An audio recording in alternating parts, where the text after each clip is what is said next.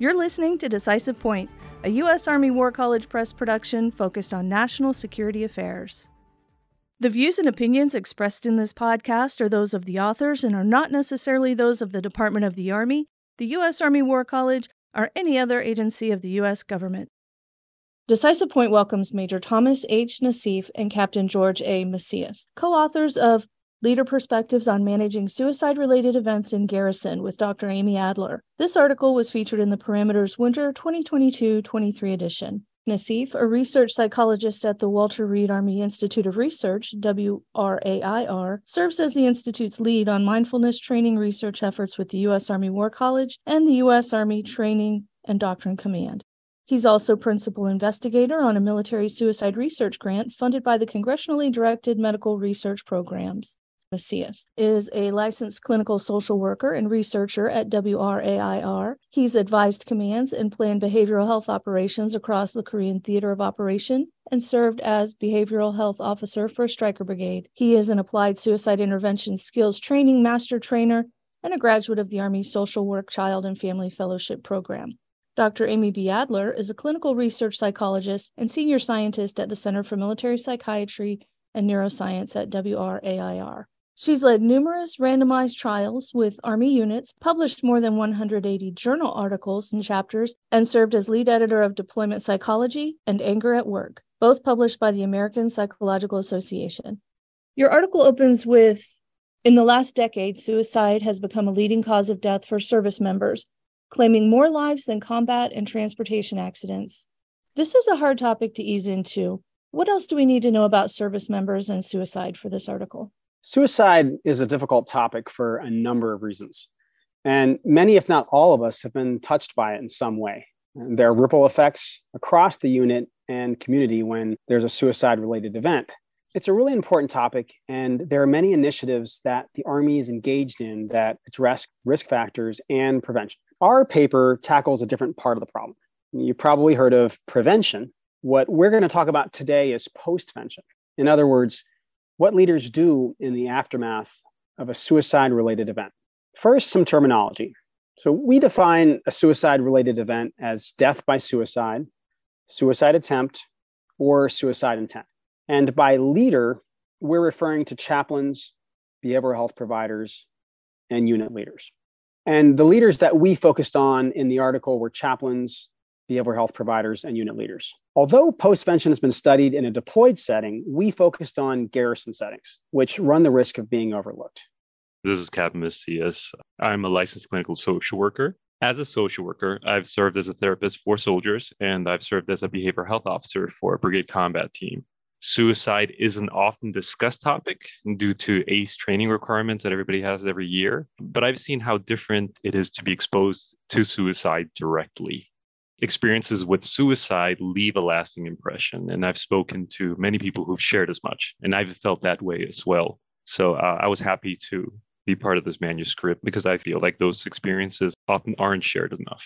Your piece reports on results from a thematic analysis of interviews with leaders, chaplains, and behavioral health providers, and you touched on several points.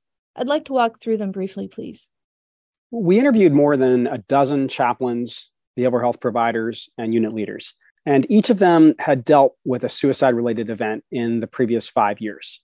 These were individual, semi-structured interviews, and we wanted to hear from these leaders what the experience was like for them, where they struggled, and what advice they had for others. And we were not only interested in what leaders did in the aftermath of a suicide-related event, but also how it affected them.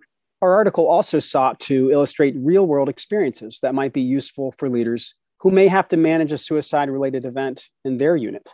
Let's just start with one of the first themes listed in the article, confronting personal emotions about suicide. What do we need to know? Well, by recognizing rather than avoiding personal emotions in response to a suicide-related event, leaders appear better able to respond effectively. And additionally, leaders in our study reported that engaging in productive coping strategies, such as connecting with family for support or partaking in enjoyable activities outside of work, were useful.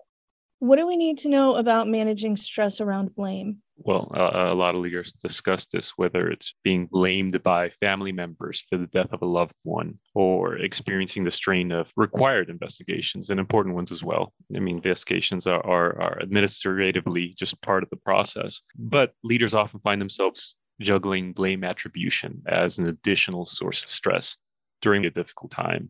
Furthermore, while those affected by a suicide may seek answers as to why it occurred, it's not always possible to identify a root cause. Very often not. It's a lot of factors and just there's no easy answers.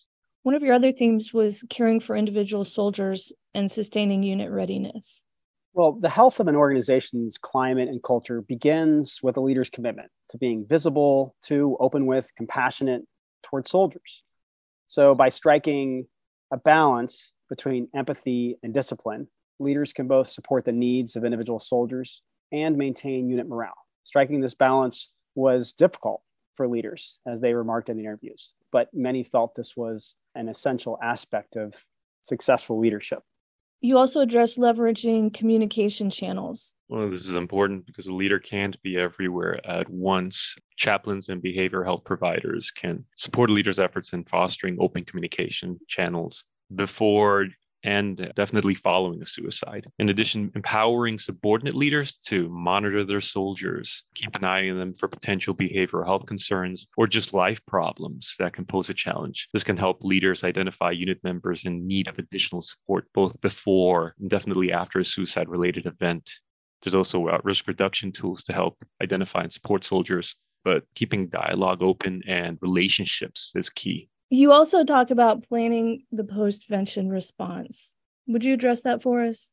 So through the interviews, leaders reflected on their past experiences with post-vention, and they offered a number of actionable strategies that could be provided during the post-vention process, such as normalizing help-seeking behavior, offering a variety of behavioral health services, coordinating suicide awareness and prevention training events. And collectively, these actions were aimed at reducing the risk of additional suicide-related events and also establishing a culture that proactively supports the behavioral health of unit members. You also address building a supportive climate to reintegrate at-risk soldiers. Determining what actions to take to support at-risk soldiers can be very difficult, and leaders may find certain tools helpful to assess risk factors in their unit. One example that we talk about in the article was the Leader Suicide Risk Assessment Tool. By assessing risk factors, leaders can monitor their unit's behavioral health, foster a sense of unit connection, strengthen camaraderie, and take proactive actions to build a safe and supportive climate. And in some, these actions can help leaders successfully reintegrate at-risk soldiers in their unit. Honoring the life of the soldier, not the suicidal acts. So leaders talked about wanting to be careful in planning memorial ceremonies to recognize the life and the service of the soldier rather than focus on the suicidal act. This is so that memorial services can support unit members, family, and friends in the coping process, provide a sense of closure for those affected by the suicide, but also discourage future suicide-related events. How can leaders put this information to good use? Leaders, chaplains, and behavioral health providers should build strong relationships and frequently interact with each other. And they should also prepare for worst-case scenarios by discussing how would they respond to a suicide-related event and work as a team. Also, leader training on suicide post-vention could incorporate frank discussions on personal feelings and biases regarding suicide, including how much time is needed to mourn? When should military training resume? How do we handle memorial services? And how can we best manage attitudes about blame and ways to engage in self-care? And this includes subordinate leaders and just up and down the chain of command. Another recommendation would be to prepare leaders to be adaptive, tuned, and responsive to unit members and foster a non-judgmental culture in the aftermath of a suicide-related event. We also discussed how leaders may benefit from having mentorship support from senior leaders who've been through this themselves. Mentors can help validate the challenges of postvention, and provide practical guidance to leaders following a suicide in their unit. They can also provide level of understanding and emotional support. So many gray areas exist in suicide postvention decision-making process, and leaders can choose from a number of strategies to mitigate potentially negative impact on themselves, their unit, and the wider community. Not every suicide is the same, so we're trying to explore some of those gray areas and the challenges that leaders may face that they hadn't expected. Give us your final thoughts on the topic, please. Our goal is to provide leaders useful perspectives and support so that they can respond appropriately and work through the psychological challenges. And there are toolkits available to further support leaders through the postvention process. One of them is the Defense Suicide Prevention Office Toolkit, the Postvention Toolkit. It's really valuable. This resource provides additional perspective on postvention with guidance and recommendations. One thing that struck us from the interviews was the way in which leaders were able to take a tactical pause to assess the situation and adapt with novel responses to help guide their unit through postvention. And I'll share a few examples from our article. One leader realized that timing was critical in the aftermath of a suicide, that moving from a period of mourning to refocusing on training had to be carefully timed.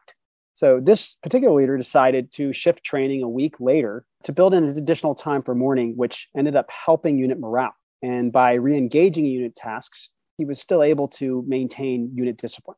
Other leaders came up with creative ways to work within the constraints of chaplain confidentiality to keep communication channels open. One leader asked their chaplain to provide weekly anonymous stats to the command on the overall health of the unit, such as marital problems, suicidal ideations. And by reporting the number of suicidal ideations each month, this provided the leader a useful way of highlighting the overall risk facing the unit while also maintaining confidentiality. And in one last example, another leader responded to a suicide in his unit by generating positive messaging up and down the chain of command to normalize help-seeking behavior as an act of strength and courage rather than a sign of weakness. And it was a way to not only emphasize the physical health, but also mental wellness of soldiers in the unit. And just wanted to close by saying that we're really grateful for those who participated in the interviews and spoke so candidly with us. This is still an evolving topic, and we're learning more about it all the time.